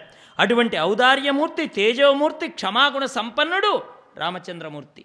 అలాంటి రాముడి దగ్గరికి వచ్చి నిలబడ్డాడు. రాఘవా అని పిలిచాడండి. అందుకని ఈ మహాత్ముడైన రాఘవుణ్ణి నేను శరణుజొచ్చుతున్నా. నీకు ఇంతకంటే ఇన్ని గొప్ప గుణాలు ఎవరి దగ్గర ఉంటాయి చెప్పండి?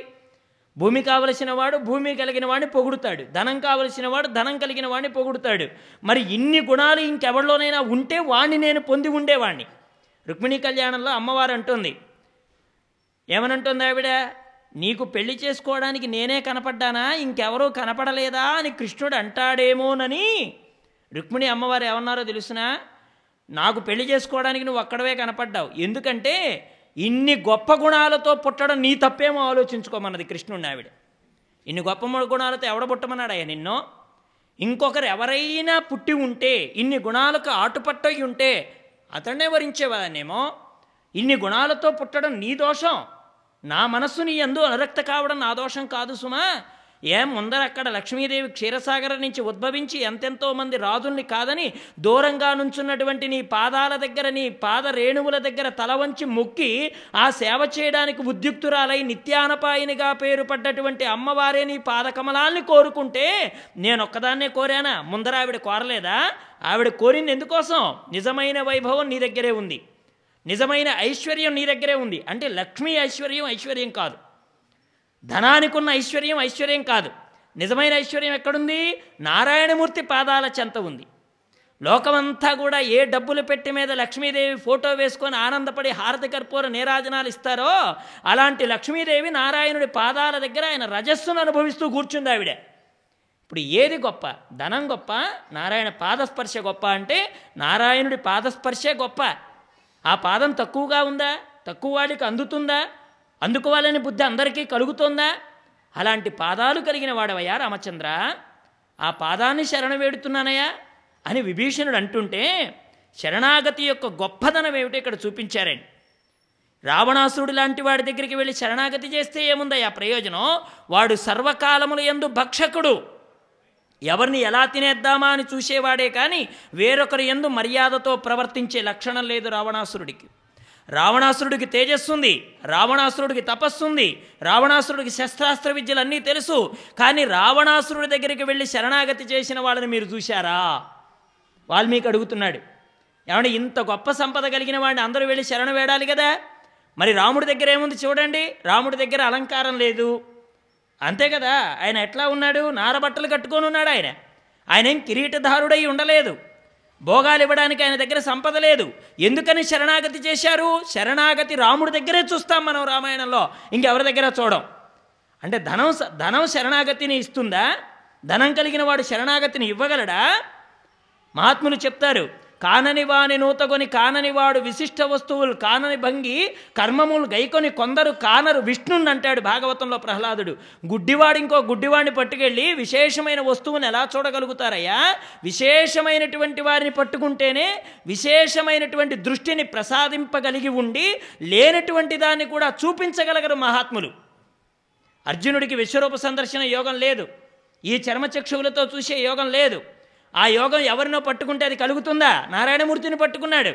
స్వామి, నాకు నువ్వు ఇంత చెప్పావు, 10 అధ్యాయాలు చెప్పావు, భక్తుడైనటువంటి వాడు ఎలా ఉండాలో, ఎంత చక్కగా ఉండాలో ఇంత చక్కగా నాకు బోధ చేశావు, ఒక్కసారి ఆ విరాట్ స్వరూపాన్ని కన్నులారా చూడాలనుంది అని అంటే మొత్తం చూపించేశాడు ఆయన. చూపించేస్తే అర్జునుడు చూడగలిగాడా? నాకేం తెలియటం లేదు బావా, ఏం కనబడడం లేదు బావా అన్నాడు. అప్పుడు ఆయన అన్నాడు, అయ్యా నేను నీవు అనుకుంటే నువ్వు చూడవు, నేను సంకల్పం చేస్తే చూస్తావు. నువ్వు అనుకుంటే నన్ను చూడలేవు, నేను సంకల్పం చేయాలి, నన్ను నీవు చూడగలగాలి అని నేను అనుకోవాలి. నేను అనుకుంటేనే నేను నీకు కనబడతానే కానీ నువ్వు చూడాలనుకుంటే ఈ రూపాన్ని నువ్వు చూడలేవు. అందుకని వెంటనే తన తపశ్శక్తి చేత తన యొక్క దివ్యమైనటువంటి దృష్టిని ఆయనకు అనుగ్రహింపజేశారు అర్జునుల వారికి. అప్పుడు ఆయన విశ్వరూపాన్ని చూడగలిగాడు. అదే ఆయన అనుగ్రహం. అందుకని అందరికీ మనసు ఆ వైపుకు పొరలాలంటే చాలా కష్టం కదా. దివ్యమైన రూపాన్ని చూడగానే మారిపోతారా? రామకృష్ణానంద స్వాములు వారు చెప్పేవారు, భగవంతుడిని చూడగానే అందరి హృదయాలు మారిపోతాయా? అలా మారాలంటే కంసుడు ఎన్నిసార్లు కృష్ణుడిని చూడలేదు, మరి వాడు మారాలి కదా.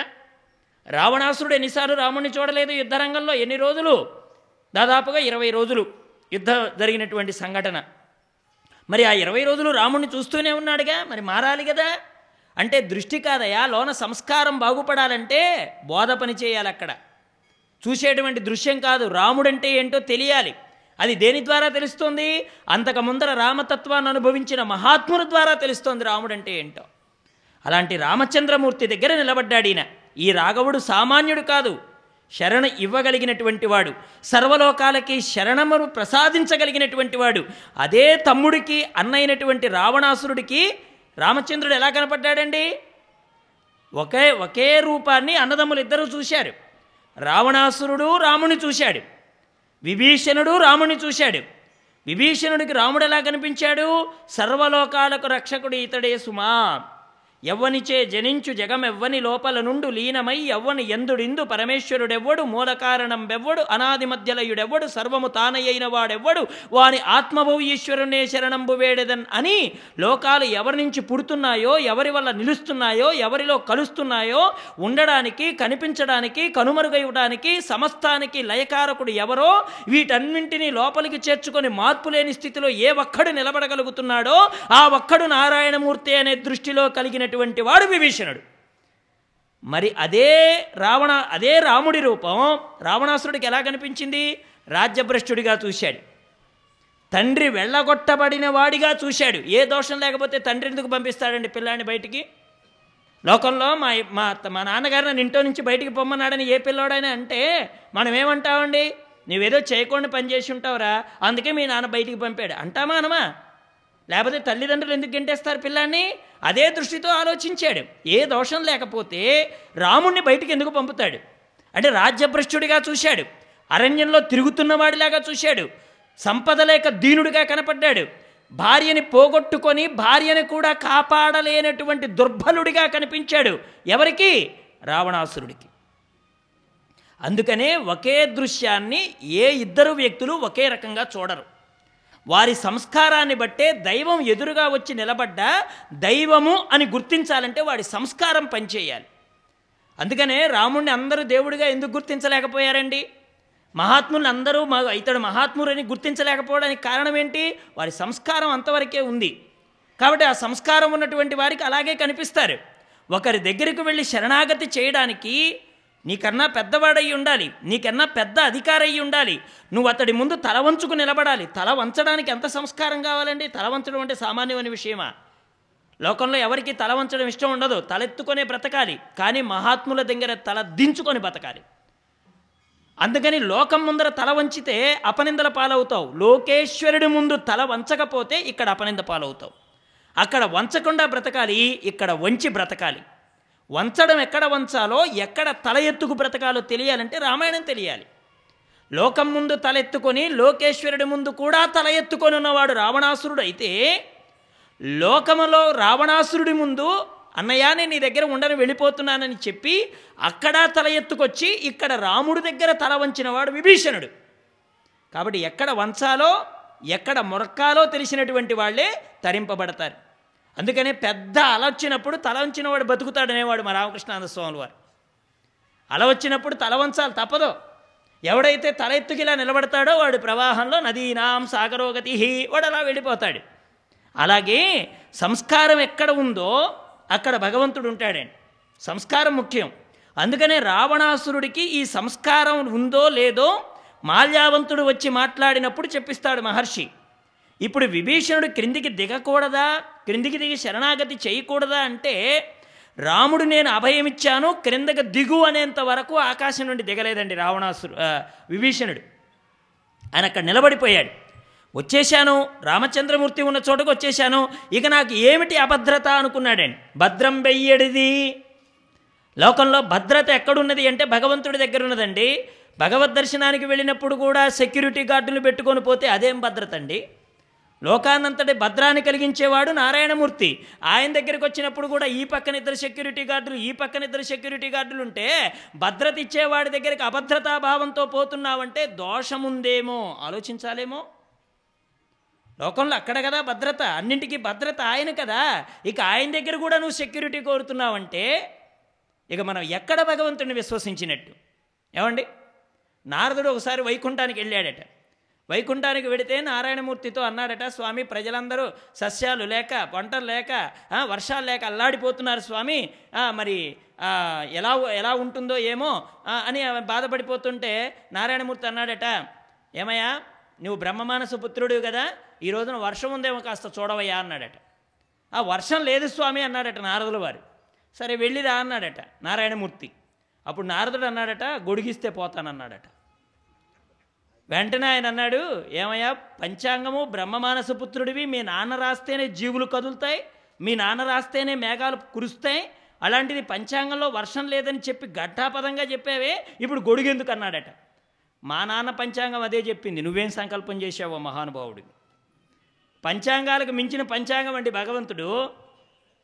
కాలాన్ని కూడా గిర్రుని తిప్పి నిలబెట్టగలిగింది భగవత్స్వరూపం. అక్కడ నిలిచిపోతోంది కాలం. పంచభూతాలు పరమాత్మ యొక్క శాసనానికి లోబడి ఉంటాయి. ఆయన అన్నాడు గొడుగిస్తే పోతాను. ఎందుకు గొడుగు అన్నాడు, నువ్వేం సంకల్పం చేశావో ఎవరికెరుక. అందుకని ఆ సంకల్పం భగవంతుడిది. ఆ దృష్టికోణంలో ఆలోచించగలిగినటువంటి వాడికి భద్రత ఎక్కడుంటుందండి, నారాయణమూర్తి దగ్గరే ఉంటుంది. ఎంత గౌరవమో ఎంత మర్యాదో చూడండి. రాముడి దగ్గరికి వచ్చిన తర్వాత ఆకాశంలో నిలబడ్డాను కదా, మా అన్నయ్య వెనకాతల బాణాలు వేయించి నన్ను చంపేస్తాడేమో, మరి అక్కడి నుంచి వచ్చాడు కదా, ఇక్కడ నిలబడ్డాడు కదా, ఆకాశంలో నిలబడితే వాళ్ళ అన్నకు కూడా కనబడతాడు కదా, మరి ఎంత భయం ఉండాలి రావణాసురుడు. ఇక్కడ దగ్గరికి వచ్చేసి పిల్లాడిని కొడుతూ ఉంటే పిల్లాడు ఏం చేస్తాడండి, వెళ్ళి తన బంధువులు చాటును దాక్కుంటాడు కదా, అంతేగాని కొట్టు నాన్న అన్నట్టుగా ఎదురు నిలబడతాడా. వాడికి భయం, ఎక్కడ కొట్టేస్తాడోనని చాటుకు వెళ్ళి దాక్కోవాలనుకుంటాడు. అన్నగారి దగ్గర నుంచి వచ్చి అన్నని ఎదిరించి వచ్చి ఆకాశంలో రావణాసురుడు చూస్తే కనపడేలాగా ఆకాశంలో నిలబడి తాను ధైర్యంగా శరణు కోరుతున్నాను అని అన్నాడంటే విభీషణుడికి రామచంద్రమూర్తి భద్రత మీద ఎంత నమ్మకం, ఎంత విశ్వాసం. అదండి కావలసింది. అది నిజమైనటువంటి భద్రత. అందుకనే తక్షణం ఫలితం ఇంకా ఎప్పుడు అనుభవించేశాడు ఆయన, ఎప్పుడైతే విశ్వాసం ఆరూఢంగా ఉండి ఆ స్థితిలో విభీషణుడు నిలబడ్డాడో వెంటనే రామచంద్రమూర్తి ఏం చేశాడండి, లంకలోకి రాముడు అడుగు పెట్టక ముందరే నీకు పట్టాభిషేకం చేశాను పో అన్నాడండి రాముడు. అది అతని శరణాగతికి, అతడి యొక్క విశ్వాసానికి, అతడి నమ్మకానికి రామచంద్రమూర్తి ఇంకా ఆయన అడుగు కూడా పెట్టలేదండి లంకలో. ఇంకా యుద్ధం కూడా జరగలేదు, ఎవరు గెలుస్తారనేది ఇంకా నిరూపణ కూడా కాలేదు. వెంటనే ఏం చేసేసాడు, లంకకు నీవు అధిపతి ఓయ్ అంటే శరణాగతి ఎటువంటి ఫలితాన్ని ఇస్తుందో మనకు రామాయణం నిరూపణ చేసింది. పైనుండి విభీషణుడు ఈ మాట చెప్పేటప్పటికీ ఎవరా వచ్చినవాడని సుగ్రీవుడు తలెత్తాడండి. 10 తలల రావణాసురుడి తమ్ముడు అన్నాడు కదా, ఇలా వచ్చేసానన్నాడు కదా, అందరూ అన్ని రకాలుగా ఇలా ఎవరి స్థాయిలో వాళ్ళు రాముడితో మాట్లాడడం మొదలెట్టారండి. రాముడి పక్కన ఉన్నంత మాత్రాన సంస్కారం ఉంది అనుకోవడం, ఆ స్థాయిలో అర్థం చేసుకున్నారనుకోవడం పొరపాటండి. రాముడు పక్కనున్నంత వాళ్ళు అందరూ కూడా రాముడిలాగా ఆలోచించలేరు. ఇది రామాయణం మనకు చెప్తున్న సత్యం. మహాత్ములు మన పక్కనున్నంత మాత్రాన మన మహాత్ములం అయిపోతామా? కాము. మహాత్ములు ప్రక్కన ఉండడం కాదండి, వాళ్ళ యొక్క ఆలోచన విధానాన్ని మనం ఎంత జాగ్రత్తగా ఆకలింపు చేసుకోగలుగుతున్నామనేది వ్యవహారాల ద్వారా, వారి మాటల ద్వారా, వారి సంస్కారం ద్వారా బహిర్గతం అవుతుంది. మరి రాముడు పక్కన ఇంతమంది ఉన్నారే, అందరూ విభీషణుని చేర్చుకోవచ్చని మాట్లాడలేదండి. ఎవరికి తోచినట్టుగా వాళ్ళు మాట్లాడారు. వాళ్ళలో కొంతమంది ఏమన్నారు, ఏమండి ఇప్పటికిప్పుడు వీడి శత్రుపక్షంలో నుంచి వచ్చాడు కాబట్టి వీడు మళ్ళీ మన రహస్యాలన్నీ తీసుకెళ్ళి అక్కడికి చేరేస్తే మన వ్యూహాలన్నీ వాడు తెలుసుకుంటే మనం జయించడం కష్టమైపోతుంది కాబట్టి వీడిని చేర్చుకోవద్దనేవాడు కొంతమంది. ఇంకొంతమంది వీడిని చెక్ చేసి ఆ బట్టల్లో ఇంకేమైనా బాంబులు లాంటివి ఏమైనా పెట్టుకొని వచ్చాడో, మనందరిని ఇక్కడే చంపేస్తాడో ఏంటో, ఒకసారి వాడిని చెక్ చేసి మనలోకి తీసుకుంటే మంచిది, ఎవరి అభిప్రాయాన్ని వాడు చూపించారండి. అంటే సంస్కారం అనేటువంటిది మహాత్ముల దగ్గర ఉన్నంత మాత్రాన కొద్దిగా అణిగుంటాయేమో, కానీ ఆ పరిస్థితుల ప్రభావం వచ్చినప్పుడు ఎవరి వాసన వారికి బహిర్గతం కావడానికి, బయటకు రావడానికి ప్రయత్నం చేస్తుంది. కానీ మహాత్ముల సన్నిధానంలో అన్ని వాసనలు అణిగి తానే ఫైనల్ అయి కూర్చుంటాడు భగవంతుడు. ఇన్ని వాసనల మధ్య రాముడు తాను చిక్కుకోలేదండి. తన సువాసనని వీళ్ళందరికీ ఆగ్రాణింపజేశాడే తప్ప వీరి విషయవాసనలేవి తనలోకి చేర్చుకోకుండా తనకు తానై నిలబడిన వాడు పరబ్రహ్మం రామచంద్రమూర్తి. ఆయన ఇందరి మాటలు విన్నాడు. సుగ్రీవుడు ఇదే మాట అన్నాడు, ఎందుకయ్యానే చేర్చుకోవడం, ఇప్పుడు మన కొంపగా నిప్పు పెట్టేస్తాడేమో, మన వాళ్ళు ఇప్పుడే హనుమపోయి వచ్చాడు కదా, ఆ కోపం మనసులో పెట్టుకొని వాళ్ళు ఒక ప్రయత్నం చేసి ఉంటారేమో అన్నారు. అయితే రాముడితో మిత్రత్వం నెరిపినవాడు ఎక్కడ రాముడికి ప్రమాదం వస్తుందోనని ఆ మాట మాట్లాడాడు. వెంటనే సుగ్రీవుడు రామచంద్రమూర్తి దగ్గరికి వెళ్ళి, పరిగెత్తుకుంటూ వెళ్ళి కంటితో చూడగానే ఏవి కనపడతాయో అవి మాత్రమే చెప్పాడు. అంతకు మించి ఆలోచించలేదు. సుగ్రీవుడు అన్నాడు, వచ్చినవాడు మనకు పరమశత్రువైన రావణాసురుడి తమ్ముడయ్యా, పైగా వాడు రాక్షసుడు, యుద్ధ సమయంలో మనం యుద్ధాన్ని ప్రారంభించబోయే ముందు వచ్చి ఆకాశంలో నిలబడ్డాడు వాడు, ఎటువంటి రూపం కావాలంటే అలాంటి రూపాన్ని పొందగలిగినవాడు, ఒక్కసారి నువ్వు అభయమిచ్చి కిందకి దింపావంటే వాడు రంధ్రాన్వేషణం చేస్తాడు, మన దగ్గర దోషాలు చూస్తాడు, శత్రు సైన్యంలో ఏ ఏ లోపాలున్నాయో కనిపెడతాడు, గూఢచర్య నిరుపుతాడు. కాబట్టి నువ్వు అనుమతిస్తే ఆ వచ్చిన విభీషణుణ్ణి, ఆయనతో పాటు వచ్చిన 4 మంత్రుల్ని నేను చంపేస్తాను, వాడు బ్రతకూడదు, వాడు అభయం ఇవ్వవలసిన వాడు కాదు అని అంటూ ఉంటే, కాకులు గుడ్లగోబని తమ గూటిలోకి రానివ్వకుండా తరిమి కొట్టినంతసేపు గుడ్లగోబ ఏమీ చేయదు రామచంద్ర. ఒక్కసారి గుడ్లగోబని కానీ కాకులు తమ గూటిలోకి రానిచ్చాయా, ఆ కాకిని కాకి పిల్లల్ని గుడ్లగోబ ఎలా పేక నులిమి చంపేస్తుందో వచ్చిన విభీషణుడు కూడా అదే పని చేస్తాడు. కాబట్టి మనం అవకాశం ఇవ్వకూడదు, ఇక్కడే విభీషణుడిని సంహరించేద్దాం అని ఒక ఉపమానాన్ని కూడా చెప్పాడు. అప్పుడు రామచంద్రమూర్తి అన్నాడు, సుగ్రీవా, నా యందు నీకున్న ప్రీతి ఎలాంటిదో నాకు తెలుసయ్యా, నువ్వు మాట్లాడిన వెనుకని ఉండే ఆదుర్దాన్ని కూడా నేను కనిపెట్టగలను. ఎందుకంటే అతిస్నేహ పాపశంకి అని పెద్దల మాట. అతిస్నేహ పాపశంకి అంటే అర్థం ఏంటి? ఎవరి మీద అయితే అమితమైనటువంటి ప్రేమను మనం పెంపొందింప చేసుకున్నామో వారి పట్లే మనం పాపంగా ఆలోచిస్తాం.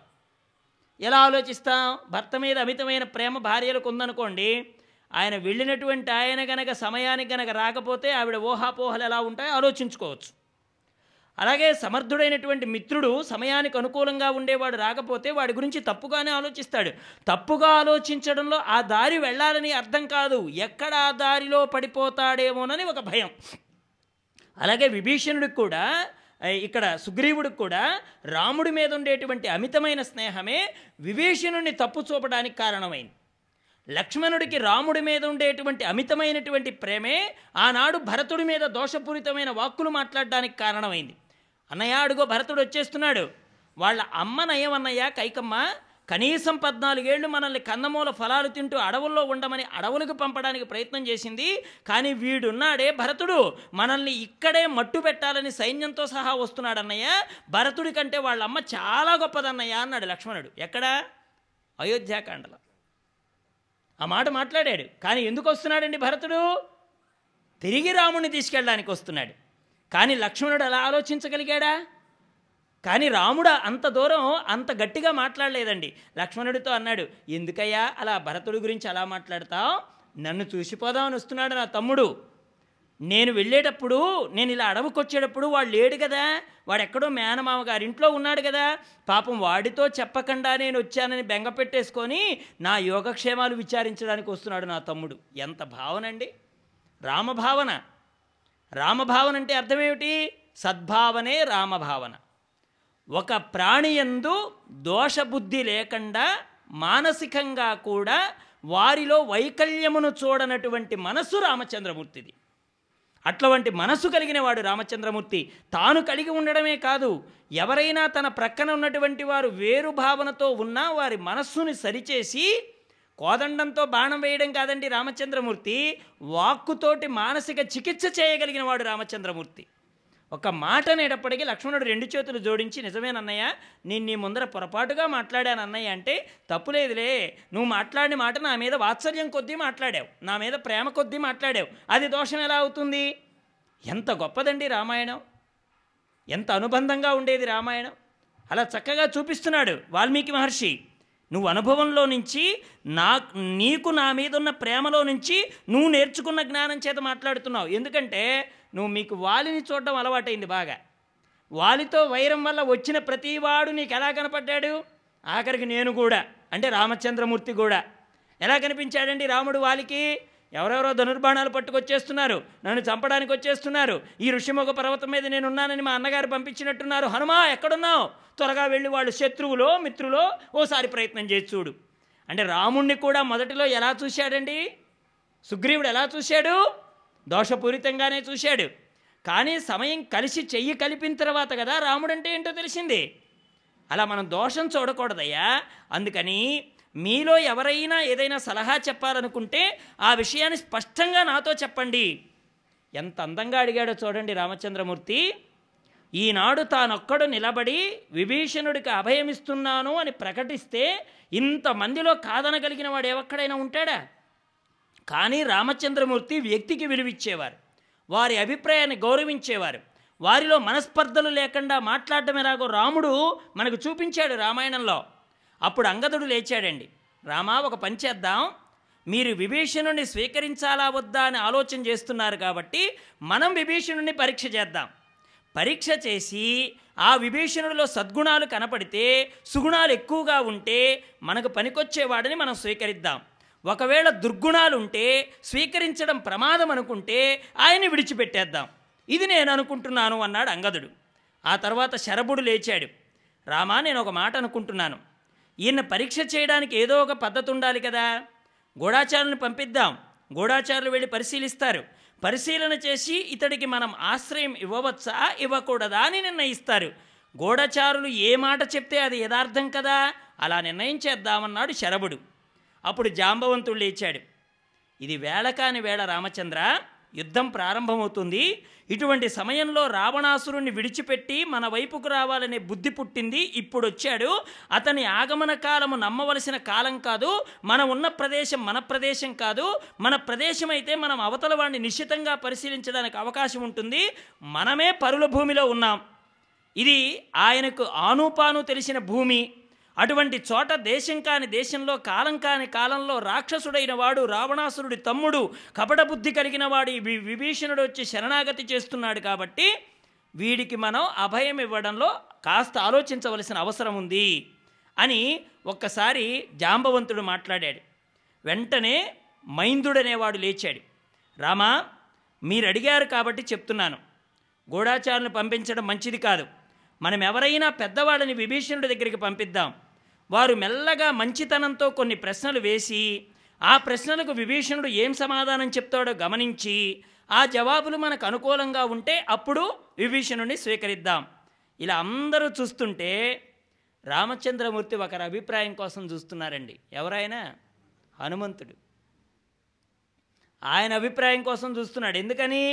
వీళ్ళందరి ఊహాపోహలు, కానీ హనుమదో ఐ విట్నెస్, సాక్షాత్తు లంకలో చూసొచ్చాడు ఆయన. ఎవరెవరి మనస్సులు ఎలాంటివో, ఎవరెవరు ఎలా ప్రవర్తించారో, ఎవరి బుద్ధి ఏ విధంగా ప్రచోదనమవుతుందో తెలుసుకోగలిగినటువంటి వారు ఆంజనేయుడు. ధియో యాన ప్రచోదయాత్. బుద్ధిమతాం వరిష్టం, తన బుద్ధి వరిష్టం కాదు, ఇతర బుద్ధుల్లో ఏముందో కూడా గుర్తించగలిగిన వరిష్ఠుడు ఆయన. అందుకని ఆయన కోసం చూస్తున్నాడు, ఏమైనా మాట్లాడతాడా అని. పాపం ఆయన అనుకుంటున్నాడు, సభలో ఇంతమంది పెద్దవాళ్ళు ఉండగా నేను మాట్లాడడం ధర్మమేనా? ఆయన అనుకుంటున్నాడు, ఆయన ఏం నోరు మెదపలేదు, అలా కూర్చున్నాడు. హనుమ తనంతట తానుగా లేవలేదు, ఏం మాట్లాడలేదండి. అది హనుమ లక్షణం అండి. మీరందరూ మాట్లాడండి అనగానే లేచొచ్చి మాట్లాడడం కాదు, ఎప్పుడైతే రాముడి యొక్క చూపు హనుమ మీద నిలబడిందో అప్పుడు హనుమంతుడు లేచి నిలబడ్డాడండి. అది హనుమంతుడు దృష్టి అండి. దృష్టి మాత్రం చేతే తను ఏ ఆజ్ఞ చేస్తున్నాడో గుర్తించగలిగిన వారే సేవకుడు. అది నిజంగా దాసానుదాసుడి యొక్క లక్షణం, హనుమ యొక్క లక్షణం. అప్పుడు ఎప్పుడైతే రాముడి చూపు సాదరప్రాయంగా అందరినీ చూస్తూ హనుమ వైపుకు తిరిగిందో హనుమ ఒక్కడు లేచి నిలబడ్డాడు. మహానుభావ, 2 చేతులెత్తి నమస్కారం చేశాడు.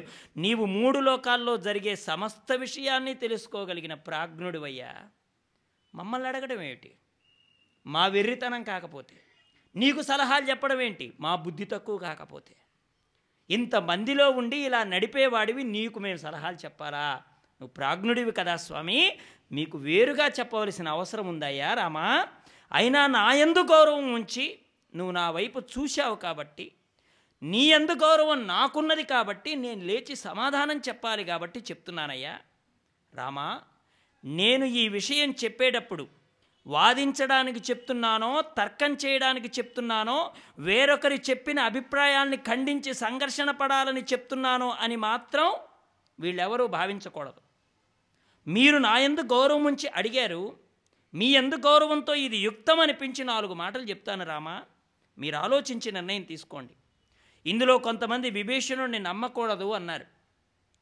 విభీషణుడు రావణాసురుడి తమ్ముడు అన్నారు. విభీషణుడు రావణాసురుడి తమ్ముడే అయితే, కామరూపం పొందగలిగిన వాడే అయితే, ఇవాళ మన సైన్యంలోకొచ్చి గూఢాచార్యం చేయవలసిన వాడైతే వాడు ప్రకటంగా తన స్వరూపంతో రాడు సుమా. వాడికి మన రహస్యాలే తెలియాలంటే వాడి రూపంతో వాడు ఎందుకు వస్తాడు? ఏ రూపమైనా వేసుకురావచ్చు కదా. కాబట్టి సర్వలోక శరణ్యాయ అంటూ ఆకాశంలో నిలబడ్డాడు. నీ ముందర చెయ్యి చాచాడు. శరణు కోరుతున్నట్టు చెప్పవలసిన అవసరం అతడికేంటయ్యా? రెండవది, కొంతమంది గూఢాచారుల్ని పంపించమని కొంతమంది చెప్తున్నారు. మనకు తెలియకుండా మనకు అపకారం చేస్తాడేమోనన్న అనుమానం ఉన్నవాడి మీదకి గూఢాచారుల్ని పంపి విశేషాన్ని సంగ్రహించి ఉపకారం చేయాలా వద్దా అని నిర్ణయం తీసుకోవచ్చు. కానీ ఎట్ట ఎదుటికొచ్చి నిలబడిన వాడి మీదకి గూఢాచారిని ఎలా పంపిస్తాం, ఏమని పంపిస్తాం? ఇది కూడా సంబద్ధం. ఇక మూడవది, కొంతమంది మంచి ప్రశ్నలు వేసి ఆ ప్రశ్నల వల్ల సమాధానాలు రాబట్టమని చెప్తున్నారు. ఏం ప్రశ్నలు వేస్తారు? ఎవరు వేస్తారు? ఎవరు వెడతారు? ఒక్కొక్క నాడు ప్రశ్నకు జవాబు చెప్పేవాడి కన్నా ప్రశ్న వేసేవాడు తెలివి తక్కువ ప్రశ్న వేయచ్చు. ఆ తెలివి తక్కువ ప్రశ్న వేయడం వల్ల మిత్రుడిగా ఉండవలసిన వాడు శత్రుత్వంతో మారచ్చు.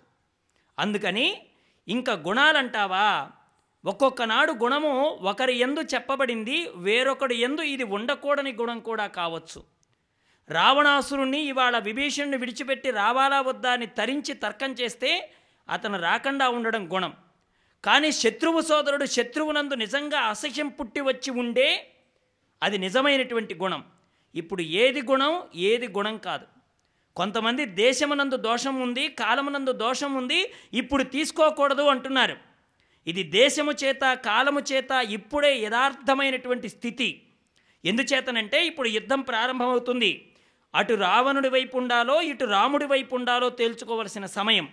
తాను ధర్మమునందు ప్రవర్తించవలసిన వాడైతే రావణాసురుణ్ణి విడిచిపెట్టవలసిన సమయం వచ్చింది కాబట్టి ఇక్కడికి వచ్చాడని నా అభిప్రాయం.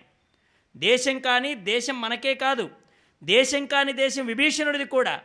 ఇంతమంది సైన్యం ఇక్కడ విడిది చేసి ఉన్నారే, అటువంటి చోటుకొచ్చి తన వారిని విడిచిపెట్టి శరణాగతి చేయడం అంటే అవి మామూలు మాటలు కాదయ్యా.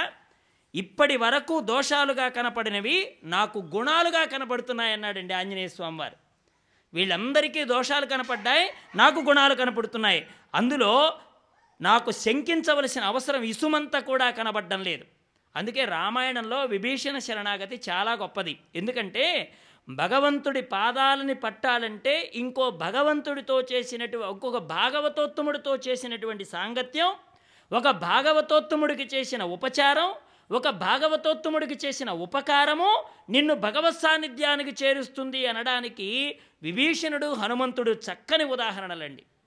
భాగవత సమాగమం కూడా భగవంతుడి పాదాల దగ్గరకు చేరుస్తుంది. ఇది హనుమకు చేసిన ఉపచారం. ఏమిటది?